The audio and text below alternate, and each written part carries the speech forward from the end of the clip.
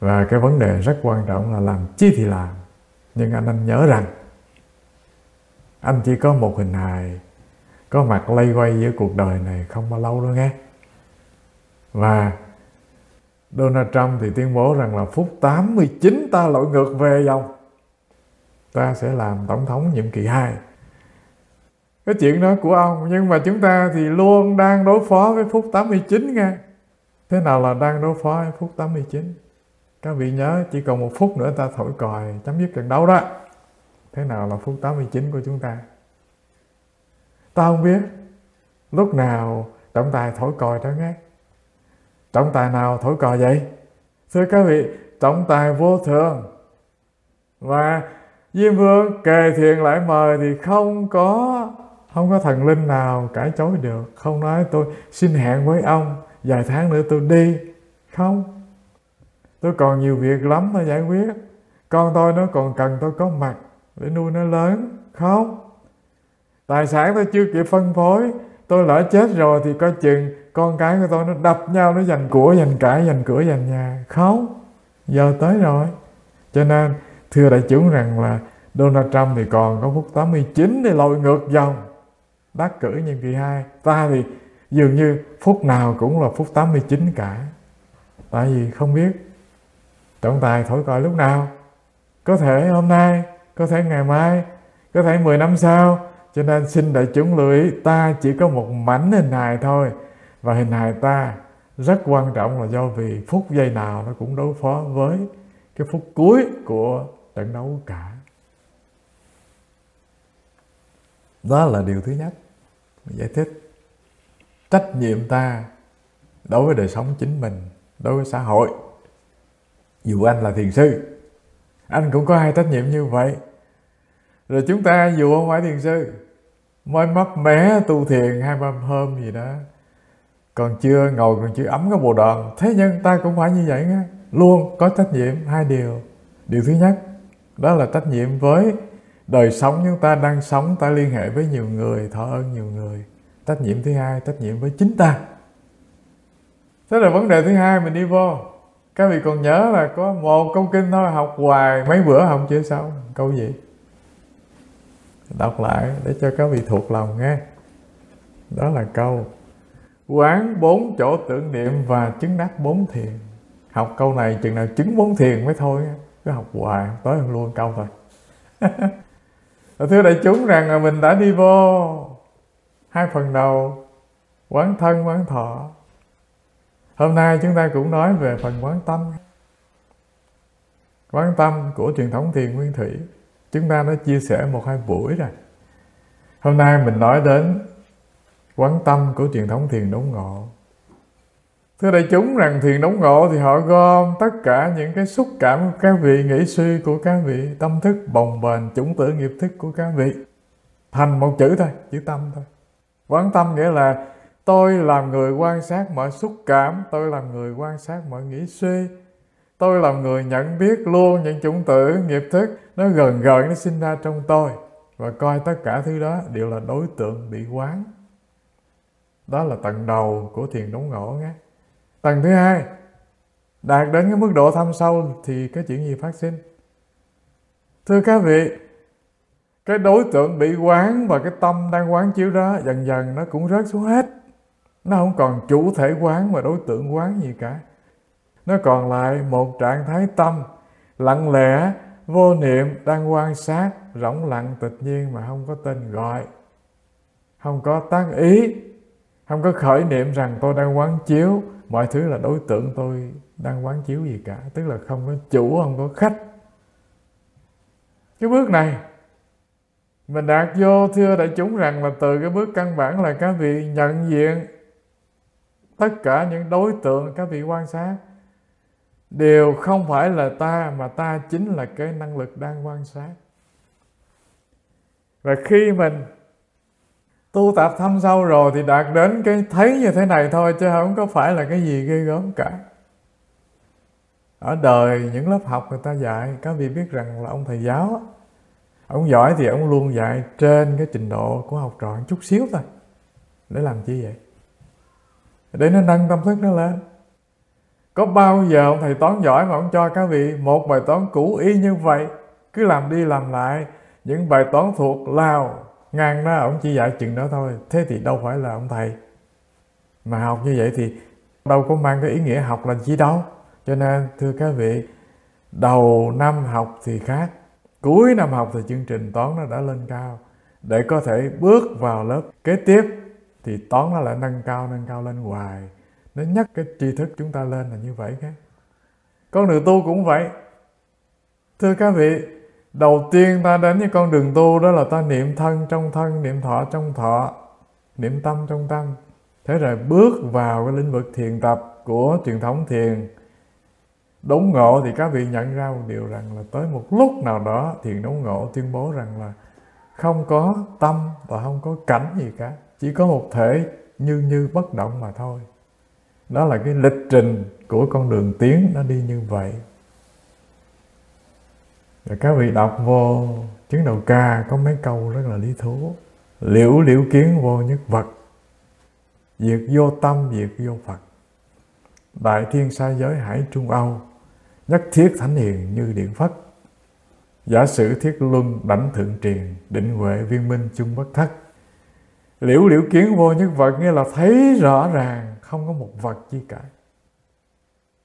Diệt vô tâm diệt vô Phật là không có tâm mà không có Phật gì cả.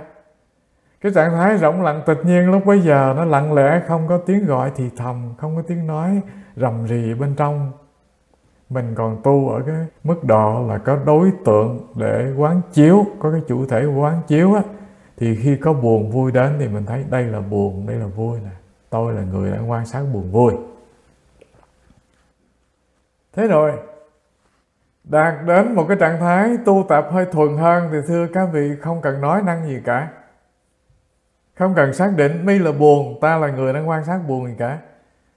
Và lúc bấy giờ thì mọi cảm xúc nó vừa lên, như buồn, như giận, như ghét, như thương nó vừa có mặt thì các vị liền quắt mắt nhìn đó, thì nó liền tan biến nha. Quắt mắt không có hàm nghĩa rằng là trợn con mắt bên ngoài. Quắt mắt nghĩa là nhìn bằng con mắt tâm nha.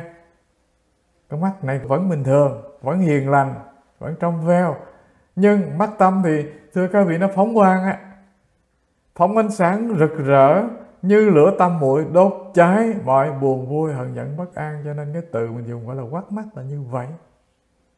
Lúc bây giờ thì các vị không cần nói rằng đây là buồn nè, tôi là người quan sát cái buồn nè.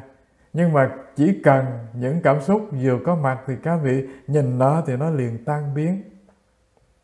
Đây là trường hợp mình có công phu, có thực tập nhé. Thế là nếu bắt đầu đi vào công trình tu thì thưa các vị, khi có buồn có vui đến mình nói đây là buồn, đây là buồn, đây là buồn. Mình cứ tụng như tụng thần chú. Thế nhưng mà nó hết không vậy? Không. Chẳng những nó không thua mình mà nó còn trợn mắt nó nhìn mình. Rồi nó làm cái việc thứ hai tự nhiên là nó lôi cổ mình. Tự nhiên mình thấy mình đang buồn, mình đang giận, đang bất an. Chứ không cách chi các vị có thể làm được người nhận diện nó. Không có làm được cái khoảng cách ngăn giữa nó và ta được đâu. Thế cho nên công phu này đi từ cái bước thiền tứ niệm xứ đi vô thì dần dần các vị thấy càng ngày khả năng tu tập chúng ta, khả năng quán chiếu chúng ta càng ngày càng nhẹ đi nha. Không có dụng công, không tác ý gì cả. Chỉ cần chợt nhớ, chợt nhìn là nó liền biết mất. Nhưng vẫn còn cái chi? Vẫn còn cái sự chợt nhớ, vẫn còn đề phòng, vẫn còn tác ý nha. Thế là nó thuần đến một mức độ thứ hai nữa. Thưa các vị không cần tác ý gì cả. Các vị ngồi chơi, các vị tĩnh tại, các vị dung dăng dung dã đi tới đi lui. Không có hiện cái vẻ chi là tu cả bình thường, giản dị và rất là tự tại. Thế nhưng mà không có cái tên phiền não nào, tên buồn vui hờn giận nào nó sinh ra trong các vị cả. Lúc bây giờ tâm các vị mênh mông, rỗng sáng, xanh biếc và như quãng trời trong không có mây gì cả. Không có cần tiếng gọi thì thầm. Giống như đầu tiên cái lớp học ồn quá, cô giáo gõ bảng cụp, học trò nó nín. Và khi học trò nín rồi thì cô giáo không gõ bảng nữa. Bây giờ thì cái chuyện còn lại là chuyện chi? Cả thầy cả cô gì thưa các vị đều yên vắng cả, không ai nói xì xào rầm rì gì cả. Cho nên lúc này ta gọi là triệt tiêu cả đối tượng và chủ thể. Chỉ còn lại một trạng thái bình yên, tĩnh lặng của một lớp học. Nó là như vậy nghe. Cho nên liễu liễu kiến vô nhất vật, diệt vô tâm diệt vô Phật là như vậy. Đạt đến cái thấy như thế này rồi thưa các vị, thì người đó an trú trong cái trạng thái tâm lúc nào cũng sáng rỡ, hiện tiền, nhận biết, không có bị phiền não, ưu tư, sầu muộn, bất an gì dắt dẫn cả. Đại thiên sa giới hải trung âu, nhất thiết thánh hiền như điện Phật. Lúc bây giờ thì thân các vị nó không còn là cái hình hài này nữa. Tại sao? Các vị hình dung một cái bước rất là căn bản để đi vô đó là thế này. Khi ta buồn thì ta thấy cái chi? Dường như thân ta bị đè với một tảng đá rất nặng nề, rất ngột ngạt, rất khó chịu, thở cũng không được, ăn cũng không vô. Thế rồi khi niềm vui đến, thưa đại chúng rằng cái kỳ lạ đó là khi niềm vui đến thì mình cảm giác như thân mình nó rộng ra, nó mênh mông ra. Người ta có khuynh hướng rằng là khi niềm vui đến thì người ta chạy ra ngoài phố, người ta la là tôi đang hạnh phúc. Chuyện này mình nói không phải là chọc cười nhau nghe, mà chuyện này có thiệt. Tôi không biết các vị có lâm vào tình trạng vậy không, nhưng mà các vị tỳ kheo đệ tử Thế Tôn ngày xưa là như vậy.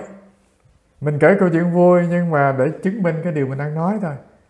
Thưa các vị, một hôm ngài Mahanam họ thiền xong, cái ngài la làng lên câu: ôi tôi đang hạnh phúc, tôi đang hạnh phúc. Thế rồi các thầy tỳ kheo rất là kinh ngạc, mắt với Đức Thế Tôn rằng: bạch Thế Tôn, ngài Mahanam là một vị tướng quốc của thành Cao Tỳ La Vệ ngày xưa. Ông ngồi tu chẳng được chi, cho nên ông nhớ lại đến cái giai đoạn mà ông đã từng làm tướng quốc, có thê thiếp hầu hạ, có quyền quy, ăn sang mặc đẹp, hưởng thụ dục lạc, cho nên ông nhớ về những ngày cũ, hồi ức về chuyện đó, cho nên ông la làng lên là tôi đang hạnh phúc, tôi đang hạnh phúc. Thế là Thế Tôn mới kêu nó: này, các thầy gọi Mahanam tới đây, ta hỏi coi chuyện gì mà ngồi thiền xong là la làng lên như vậy. Cái từ la làng đó từ rất nhà quê nhưng mà rất đúng nghe, tại ông la toán lên, thứ hai cũng nghe cả mà. Thế rồi hỏi cho này Mahanam, các thầy tỳ kheo mách rằng đêm hôm ông ngồi thiền, ông chợt nhớ về những ngày quá khứ, ông hồi ức về những kỷ niệm cất chứa trong tâm thức, ông mơ ước lại những ngày cũ, cho nên ông la rằng là tôi hạnh phúc, tôi hạnh phúc, phải không? Mahanam nói: bạch Thế Tôn, dạ không. Khi con ngồi thiền rồi xả thiền, con cảm thấy cái niềm phúc lạc nó tràn đầy nơi thân tâm con, dường như nó muốn vỡ ra từng mảnh vậy. Thân con dường như nó tan biến. Con cảm thấy ôi hạnh phúc làm sao khi mình an trú được trong cái trạng thái thiền tịch. Điều thứ hai, con nhìn lại quá khứ, con thấy rằng là không có gì tuyệt vời bằng làm ông thầy tu cả. Ngày xưa con đi thì con nơm nớp, con sợ sệt, con sợ mất chức, con sợ người ta thích khách, con sợ làm không tròn trách nhiệm với thần dân, vân vân. Còn bây giờ làm thầy tu, con đâu còn nỗi sợ hãi gì nữa đâu. Một mình con giữa núi cao rừng vắng, tọa thiền giữa đêm trăng thanh gió mát thế này, hưởng được phúc lạc của thiền, vô cùng là hạnh phúc. Cho nên con la là con hạnh phúc là như vậy. Thế thì thưa đại chúng, cái chuyện mình ví dụ đó là nếu khổ đau thì dường như ta khổ đau một mình. Toàn bộ loài người này dường như ném vào ta những cái khổ đau, ta cảm thấy bực bội, tức tối. Cái lúc các vị khổ thì các vị thấy ai cười, các vị cũng không có ưa người ta đâu nghe, các vị ghét luôn. Mắc gì vui, tôi đang khổ mà. Thế rồi khi niềm vui nó tràn lên tâm thức các vị thì các vị có thể chia sẻ được niềm vui này với vạn người, và dường như ta thấy thân ta rộng ra, mênh mông ra, lớn ra, niềm vui ta vỡ hòa ra. Cũng như vậy, thưa các vị, tu đến một cái trình độ nào đó không còn thấy ta là người đang quan sát, phiền não bất an là cái đối tượng bị ta quan sát. Tâm các vị nó triệt tiêu luôn chủ thể và đối tượng. Lúc bây giờ thì chi? Thưa các vị, Phật cũng không, phàm cũng không, và 10 phương 3 đời chư Như Lai ở trong tâm của các vị. Hay nói cái khác là tâm các vị bây giờ nó chan hòa với thể pháp thân của 10 phương chư Phật. Do vậy cho nên liễu liễu kiến vô nhất vật, diệt vô tâm diệt vô Phật là như vậy. Đại thiên sa giới hải trung âu, nhất thiết thánh hiền như điện Phật. Các vị thấy rằng là cái sự sinh diệt của vạn loại chúng sinh nó như là bọt nổi trên mặt biển rồi tan vỡ. Nó có mất không vậy? Không. Từ vô minh cho nên ta hiện thân là một thân phàm phu, và ta chịu trôi lăn trong ba cõi sáu đường, miệt mài trong nỗi khổ cho tới một lúc ta giác ngộ. Thì thưa các vị, ta gột hết lớp vô minh thì ta trở về với bản tánh thanh tịnh bản nhiên của ta từng có. Thánh phàm thì cùng một thể giác ngộ như vậy nghe. Chuyện này khó hiểu không? Không. Nếu các vị có một chút công phu tu, có một năng lực, đi vào con đường tu tập, các vị nghiệm ra điều này nghe. Ví dụ thế này. Ví dụ như ta thấy ta lời hài này thì chuyện gì xảy ra? Mình thấy mình khác với người.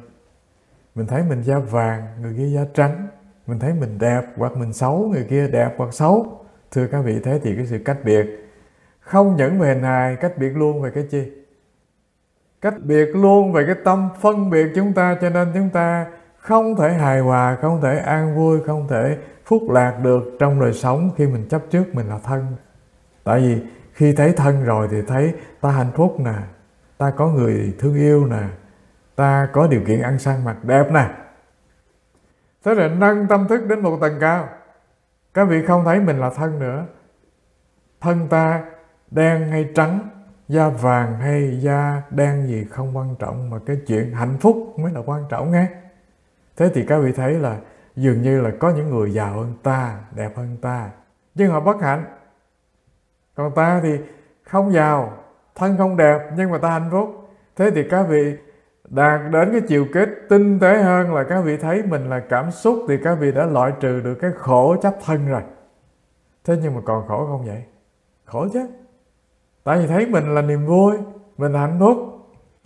Niềm vui và hạnh phúc thì nó là cái trạng thái sinh và diệt, mất và còn, chứ có phải nó trường cửu như vậy đâu.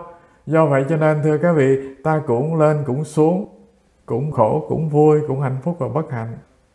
Thế rồi đạt đến cái chiều hiểu biết thâm sâu hơn, thấy rằng là này vui này buồn, nó đến nó đi rất phù du. Cho nên ta là cái dòng nghiệp thức, ta là những nghĩ suy. Tùy vào mức độ nghĩ suy của ta, tâm thức của ta được huấn luyện thì ta là bậc hiền thánh, trả hình hài về cho các bụi. Trả kiếp sống phù du này ta sinh về cảnh giới lành. Thế thì các vị sẽ không chấp trước mình là hạnh phúc khổ đau, thì các vị đã có được một cái thân mạng dài hơn cái cảm xúc phù du vui buồn. Đó là thân mạng của nghiệp lành tạo nên trong đời sống tu tập chúng ta. Mình đã vượt khổ được hai tầng này á. Cái tầng chấp trước thân thì khổ rất là thô. Tầng chấp trước mình là vui, là buồn, là hạnh phúc, khổ đau, là cảm xúc, thì niềm vui, hạnh phúc nó tinh tế hơn, nhưng mà vẫn còn sinh và diệt. Thế là mình đạt đến cái trình độ thấy mình là dòng tâm thức, thấy mình là dòng nghiệp thức. Do vậy cho nên mình tu tạo nghiệp lành. Thế thì thưa các vị, cái niềm hỷ lạc của người tu pháp lành nó rất là cao, rất là bền bỉ, vượt ngang, vượt khỏi, vượt sâu hơn cái tầng chấp trước mình là những cảm thọ. Thế nhưng vẫn chưa thoát cái chi? Vẫn chưa thoát được cái dòng chảy của sinh tử. Dù anh đang sinh lên cảnh giới chư thiên, nhưng vẫn bị biến dịch sinh tử nghe. Thế rồi mình liễu đạt chánh pháp, đạt đến cái nhìn sâu sắc hơn nữa, ta nhận ra được một điều rằng cái dòng nghiệp thức này, cái tâm lành thiện này, nó có thể sinh lên trời, làm ác nó có thể rớt xuống địa ngục. Ngoài cái dòng sinh diệt của tâm thức bời bời này, ta còn khám phá được cái tầng sâu hơn, đó là cái dòng trí tuệ. Cái tầng trí tuệ nó có thể quan sát được đây là hình hài đang đến đang đi, đang ngồi đang nằm. Nó cũng quan sát được những cảm xúc đang sinh, đang diệt, đang mất, đang còn, những hạnh phúc và khổ đau, nó cũng quan sát được. Nó quan sát luôn ý nghĩ chúng ta, nghĩ thiện, nghĩ ác, nghĩ dữ, nghĩ lành, nghĩ tốt, nghĩ xấu, nó cũng quan sát luôn. Khi ta đạt đến cái thấy như thế này rồi, nó cho chúng ta hai cái điều để phân tích lên đây. Điều thứ nhất, khi anh quan sát được nó thì anh không phải là nó, anh là người thấy nó mà. Nó là đối tượng bị thấy. Do vậy cho nên anh không hề là buồn vui, không hề là thân này, càng không hề là những dòng nghiệp lực đang sinh đang diệt, đang cuồn cuộn chảy ngang qua. Anh đứng ngoài ba cái đó, đành rằng ba cái đó nó sinh ra từ nơi cái nền tảng của tâm thức bất động nha. Thế nhưng tâm thức bất động thì không phải là những cái sinh diệt như vậy. Hay nói cách khác, anh là đại dương, anh là biển, rất mênh mông. Còn những thứ đó chẳng qua chỉ là sóng, nó trồi lên, nó lặn xuống, chỉ là bọt biển, nó sinh nó diệt. Nó chỉ là cái tạm thời sinh ra trên mặt biển tâm của anh thôi. Thế thì cái năng lực tâm của anh là cái đang quan sát, nó vốn là bất sinh bất diệt, nó chở luôn ba phần còn lại. Điều thứ hai, nó không phải là ba cái thằng còn lại nha. Tức là nó không phải là thân, không phải là cảm xúc vui buồn, không phải là những ý nghĩ thầm thì. Điều thứ nhất ta nhận ra được điều này, ta thấy dường như là lâu nay mình quá vụng về. Mình đầu tư đời mình cho cái chuyện đó là mình chỉ thấy mình là buồn vui thôi, thấy mình là thân thôi, thấy mình là những dòng nghiệp thức thôi. Do vậy cho nên mình chịu khổ. Khổ cạn đó là khổ gì? Phân biệt thân này đẹp, thân này xấu. Khổ tinh tế hơn là thấy đây là hạnh phúc, đây là nỗi buồn. Rồi khổ mịn màng hơn đó là đồng nhất mình vào cái dòng nghiệp này, lành này dữ, để mình sinh lên chư thiên, rớt xuống cõi phàm trần, vân vân. Thưa các vị, khi các vị nhận ra điều này rồi thì các vị thấy hóa ra ta có quyền ngay trong hiện đời này vượt thoát ba tầng khổ: chấp thân, chấp cảm thọ và chấp nghiệp lực. Vượt thoát ba tầng này, các vị thấy rằng là cái trạng thái tâm đang chiếu sáng, đang nhận biết ba tầng này đó, đúng là chi?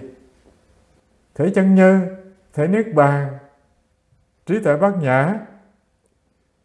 Và khi ta nghiệm ra được điều này thì thân các vị bao lớn vậy?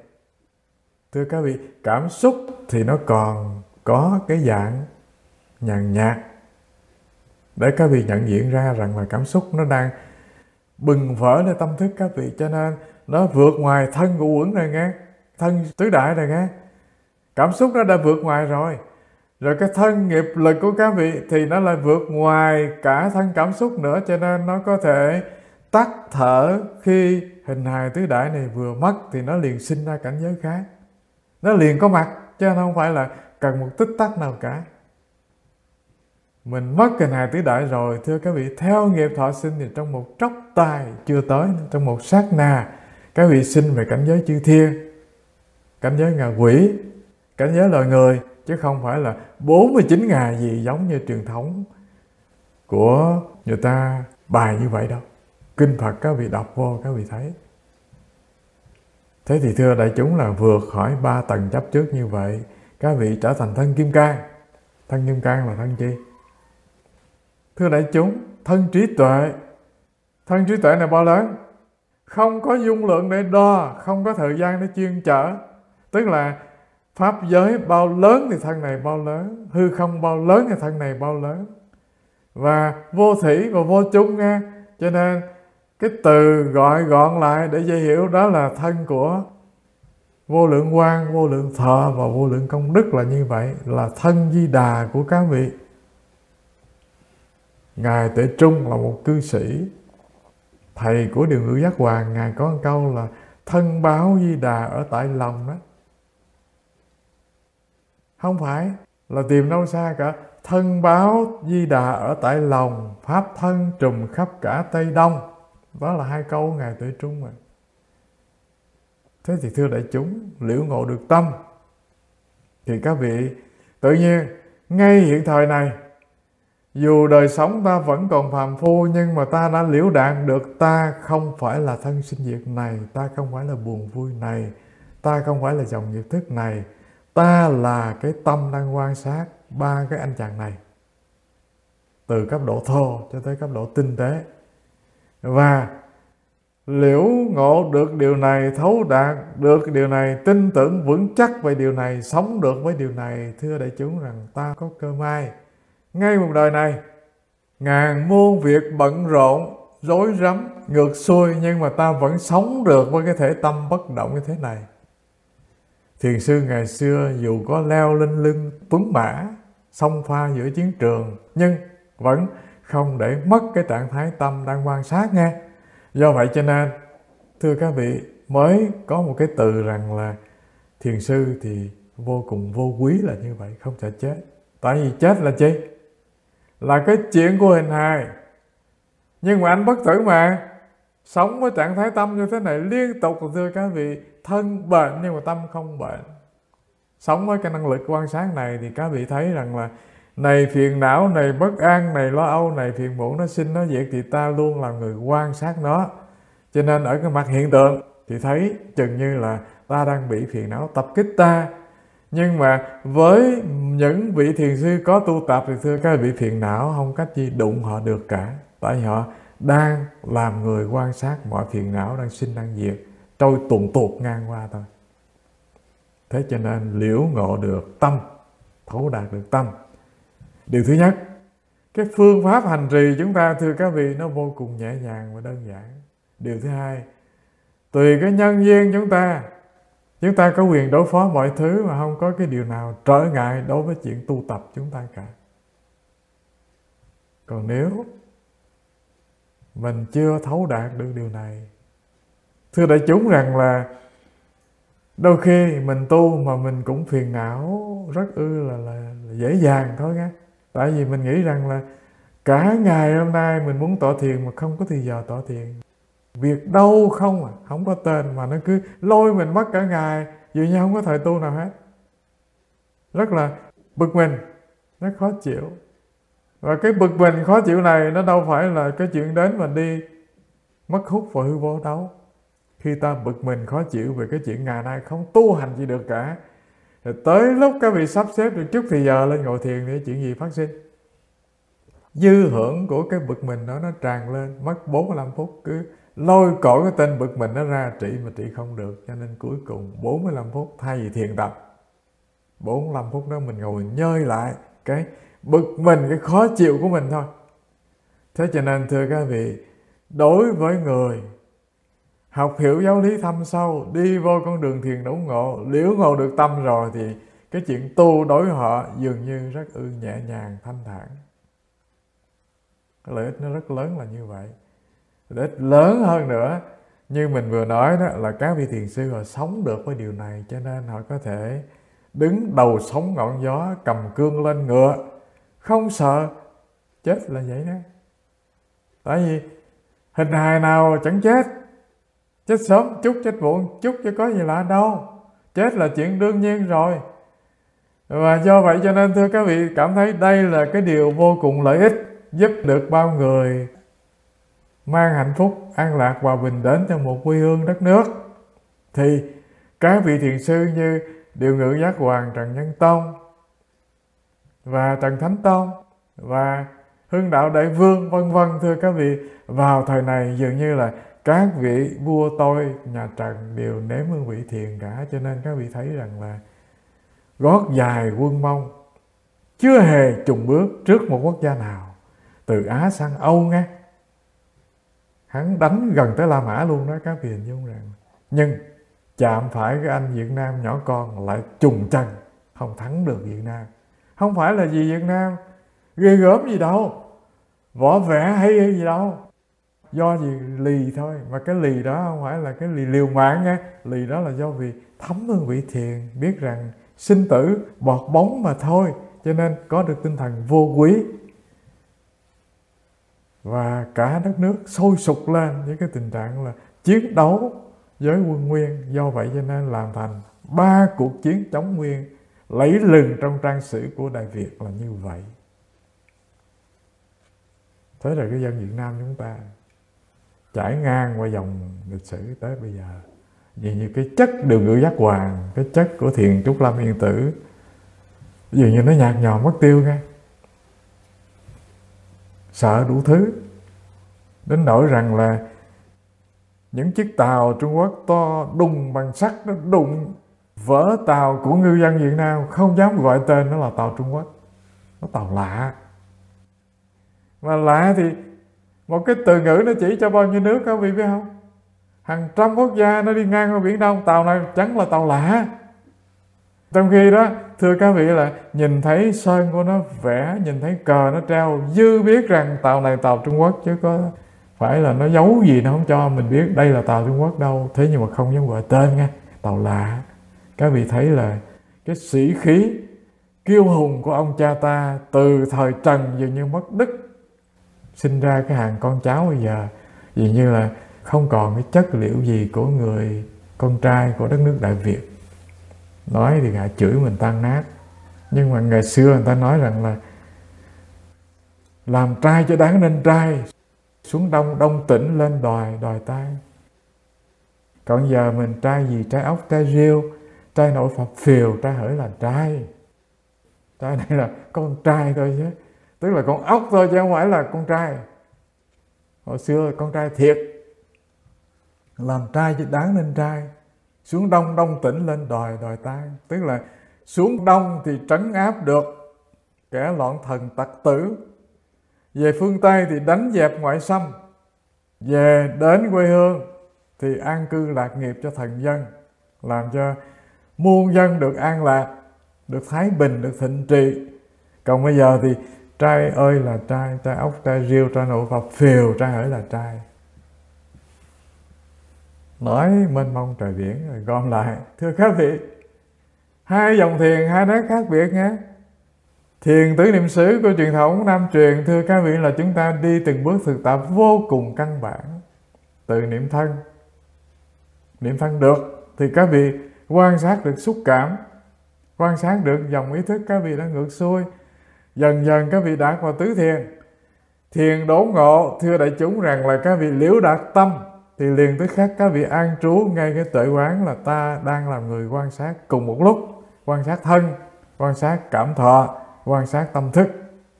Một cái từ bên ngoài đánh vào, cái từ bên trong đánh ra. Thưa đại chúng rằng cái dòng thiền đốn ngộ, khi ta hiểu được rồi thì ta thấy từng bước của thiền tứ niệm xứ đạt đến cái đích của nó là như vậy. Thế là nếu ta đi vô cái cửa thiền đốn ngộ, ta liễu đạt được thì ta ứng dụng công phu tu tập từ những bước rất căn bản thiền tứ niệm xứ đi vô.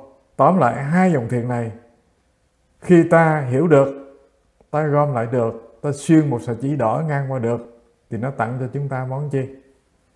Điều thứ nhất, đi vô pháp hành thiền tứ niệm xứ, ta vững tin rằng với một pháp hành trì này, chứng nghiệm trí tuệ thành tựu thánh trí, đoạn tận sinh lão bệnh tử và chứng nghiệm niết bàn ngay hiện tại. Còn nếu không thì thưa các vị, mình tu nhưng mình thấy dường như con đường này xa thăm thẳm, không biết là cái chỗ đích đến là thế nào. Trong khi đó thiền đốn ngộ cho ta cái nhìn giống như là trời đang tối đen, mình không thấy được gì cả, nhưng mà một vạch sáng của tiếng sét xé cả màn đêm, rực sáng cả bầu trời, ta nhìn tỏ tường điểm đến của ta. Hai cái phần này phối hợp lại, thưa đại chúng, là nó làm thành cái niềm tin rất vững chắc trên con đường hành tứ niệm xứ, tức là trên con đường hành thiền tứ niệm xứ. Rồi nó tạo thành cho người hành giả liễu ngộ thiền đốn ngộ, thưa các vị, từng bước thực tập để nếm được hương vị pháp lạc ngay bây giờ, ngay nơi đây. Và họ cảm thấy cái chuyện tu tập thiền là chuyện dành cho người thông minh nghe. Nói như thế thì hơi xúc phạm nhau. Nó hàm nghĩa rằng không thông minh thì không tu thiền. Nhưng mà thưa các vị, nó là như vậy. Tại vì các vị chỉ có một sinh thân thôi, và chúng ta đang đứng trước ngưỡng cửa là phút 89 cả. Đừng nghĩ rằng Donald Trump phút 89 lội ngược dòng đắc cử tổng thống. Chúng ta cũng là người đang đứng trước giây phút cuối, và trận chung kết nó có thể xảy ra bất cứ lúc nào. Tử sinh cập bến thì không có thần linh nào giải thoát được đâu nghe. Mà cập bến lúc nào đây? Không biết được. Cho nên hãy chuẩn bị cho mình phút giây nào cũng phút giây 89 cả. Và khi các vị liễu đạt được điều này, các vị cảm thấy rằng là hai phương pháp từ thiền đốn ngộ mình thấu đạt được, ứng dụng thiền tứ niệm xứ hành trì, cho mình điều thứ nhất là niềm tin vô cùng kiên định đối với pháp hành trì. Điều thứ hai, từng ngày của đời sống mình luôn nếm được hương vị an lạc của pháp. Điều thứ ba, mình có được cái lực vô quý vô cùng lớn lao, không sợ phiền não, không sợ khó khăn, không sợ ba bên bốn phía nó tập kích, cũng chẳng cần phải làm cái chi để thanh minh thanh nga với người rằng tu cái kiểu gì mà phất phơ. Thưa không, ta tu ta biết, có ai biết đâu, thần linh còn không biết được ta tu nữa mà. Và thưa đại chúng rằng là người thấu đạt tự giáo pháp Phật rồi, Tự nhiên họ có được cái lực vô quý nghe. Dừng lại đây, còn 10 phút dành cho các vị đặt câu hỏi. Trước tiên là thỉnh chuông hồi hướng rồi chúng ta ngồi lại. Chúng sinh vô biên thầy nguyện độ, phiền não vô tận thể nguyện đoạn, pháp môn vô lượng thể nguyện học, Phật đạo vô thường thể nguyện thành. Mô Phật, con kính thưa Thầy và kính thưa quý đại chúng, con vừa thấy em Tammy đưa tay lên muốn đặt câu hỏi. Xin Tammy đặt câu hỏi cùng Thầy đi em. Dạ, cảm ơn Thầy, bài giảng rất là hay. Thưa Thầy, con không hiểu là ai bắt vua Trần Nhân Tông lấy chị dâu, con không hiểu cái đó, mà phải chị dâu hay là chị vợ thưa Thầy? Cái chuyện này thầy trả lời dễ ồm, nhưng mà thầy nghĩ dường như tụi con không ưa đọc lịch sử Việt Nam nha, cho nên thôi để đó cho con tự đọc lấy. Người Việt Nam nói tiếng Việt Nam, ăn thức ăn Việt Nam, bố mẹ người Việt sinh ra ta mà không biết lịch sử, thất bại. Dạ, thank you Thầy. Đọc lịch sử để biết, chịu khó đi. Nó đùa thôi, nhưng mà cái người quyền quy nhất vào thời Trần đó có thể thao túng được cả triều chính, đó là Trần Thủ Độ nghe. Thế nhưng cái đặc thù Trần Thủ Độ là thế này, thưa các vị, ông có khả năng làm vua nữa đó. Tức là ông là em của Trần Thừa, và Trần Thừa là bố của Trần Cảnh, tức là bố của Trần Thái Tông đó. Và lúc bấy giờ thì Trần Cảnh mới có 10 mấy tuổi thôi, mà Trần Thừa đã mất từ lâu rồi. Toàn bộ quân quyền, tức là toàn bộ quyền quy về quân sự, về quốc phòng, về hành chánh đều nằm trong tay Trần Thủ Độ cả. Thế nhưng mà Trần Thủ Độ không tiến ngôi vua, vẫn để cho con của Trần Thừa, con anh mình, và một bề hầu hạ Trần Thái Tông, tức là một bề trung kiên với Trần Thái Tông trong công trình dựng nước. Cái điều này đó là cái nét đẹp của thời Trần nghe. Trong khi đó ta hình dung rằng là thời Lê về sau, tức là sau thời Trần, các vị hình dung rằng cái tình trạng là giành nhau, giết nhau, anh em nó không có từ nan gì về cái chuyện giết nhau để giành ngôi vua. Cho nên ta nhìn ở một cái mặt nào đó thì cái tay Trần Thủ Độ này là một loại chánh trị vô cùng gian hùng, còn hơn cả Tào Tháo nữa. Thế nhưng nhìn ở mặt khác thì đây là một trung thần cực kỳ là hiếu đệ với hoàng đế nhà Trần. Đất nước bình an và 3 cuộc kháng nguyên thành công đều có bàn tay Trần Thủ Độ cả. Con người này liêm chính và nói được làm được nghe. Và có một câu chuyện rất lý thú là một hôm Trần Thủ Độ đi về thăm quê hương ở cái vùng Hải Dương hay vùng nào đó mình quên. Và lúc rời triều đình ra đi Kinh Lý thì bà vợ bà dặn nó, này ông về cái làng đó, họ Trần chúng ta còn nhiều lắm, mà có thằng cháu nữa đó, nó cũng muốn được ông cất nhắc nó để làm một cái chức quan gì đó trong huyện cho vui. Ông nói tôi nhớ rồi. Thế rồi về tới nơi, trong cái cuộc họp dân làng hỏi chứ ở đây trước khi ta đi ta nghe bà phu nhân ta dạy rằng là phải cất nhắc cho một người họ Trần, ai thì người họ Trần muốn lên làm quan chức của triều đình đến đây cho ta nhìn. Thế rồi cái tên nó cũng khùng, nó ra nó trình diện, tôi là người họ Trần.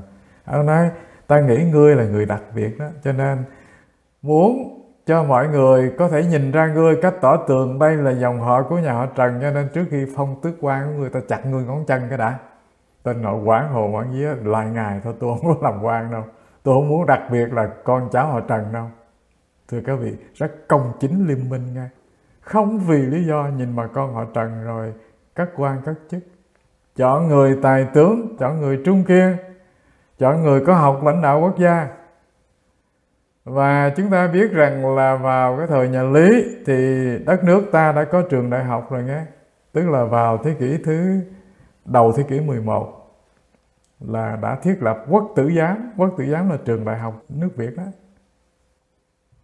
Thế nhưng tới thời nhà Trần thì thưa các vị, cái lịch sử chuyển biến đó là nhà Trần lại mở rộng cái chương trình học và cái nền văn hóa học thuật của Trung Hoa về cái chính sách chính trị, trị nước an dân và trung đệ với vua, hiếu với dân, vân vân đó. Tức là cái nền chính trị của Nho giáo đó bắt đầu được nhà Trần củng cố và lập miếu thờ Khổng Tử, Chu Công và 72 vị hiền là từ thời nhà Trần về sau. Thiết lập cái nền học thuật và đào tạo sĩ phu để phò vua giúp nước và làm quan cho triều đình đó nghe. Cho nên cái nền văn hiến chúng ta, thưa các vị, ông cha ta tự hào 4.000 năm văn hiến. Điều này tuy không có chứng minh được trong cái dòng lịch sử là 4.000 năm nói hoàng đế nào đã truyền ngôi lại, thế nhưng mà điều này rất chính xác. Do vì nền văn hiến của Đại Việt, điều thứ nhất thưa các vị, dù trải qua 1.000 năm bắc thuộc, tức là 1.000 năm bị Tàu xâm lăng, nhưng mà không mất cái chất văn hóa của người Việt.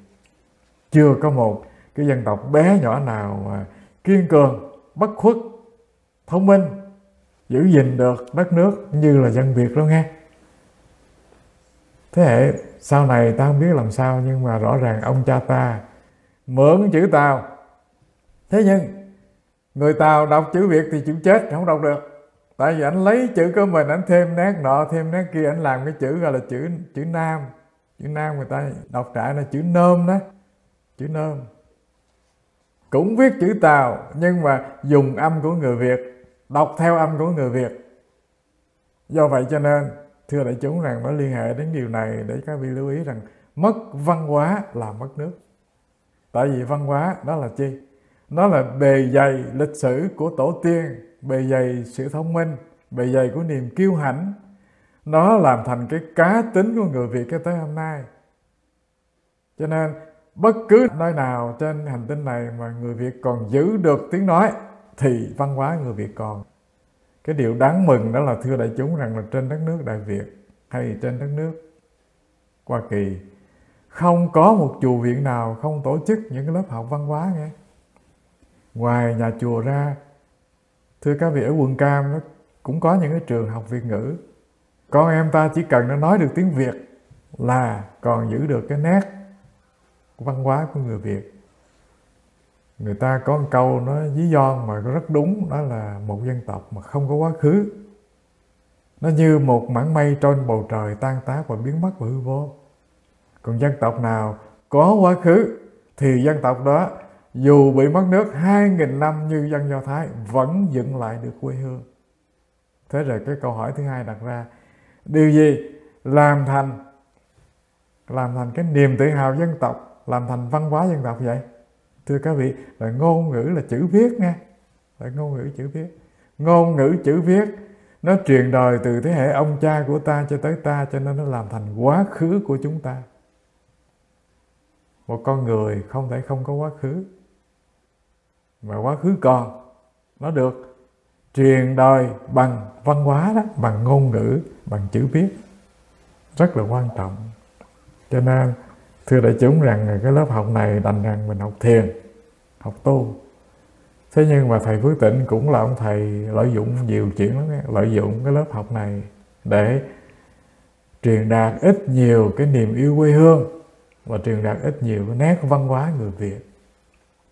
Cho nên lâu lâu các vị nghe mình đọc thơ, thi ca, vân vân, nó là vậy.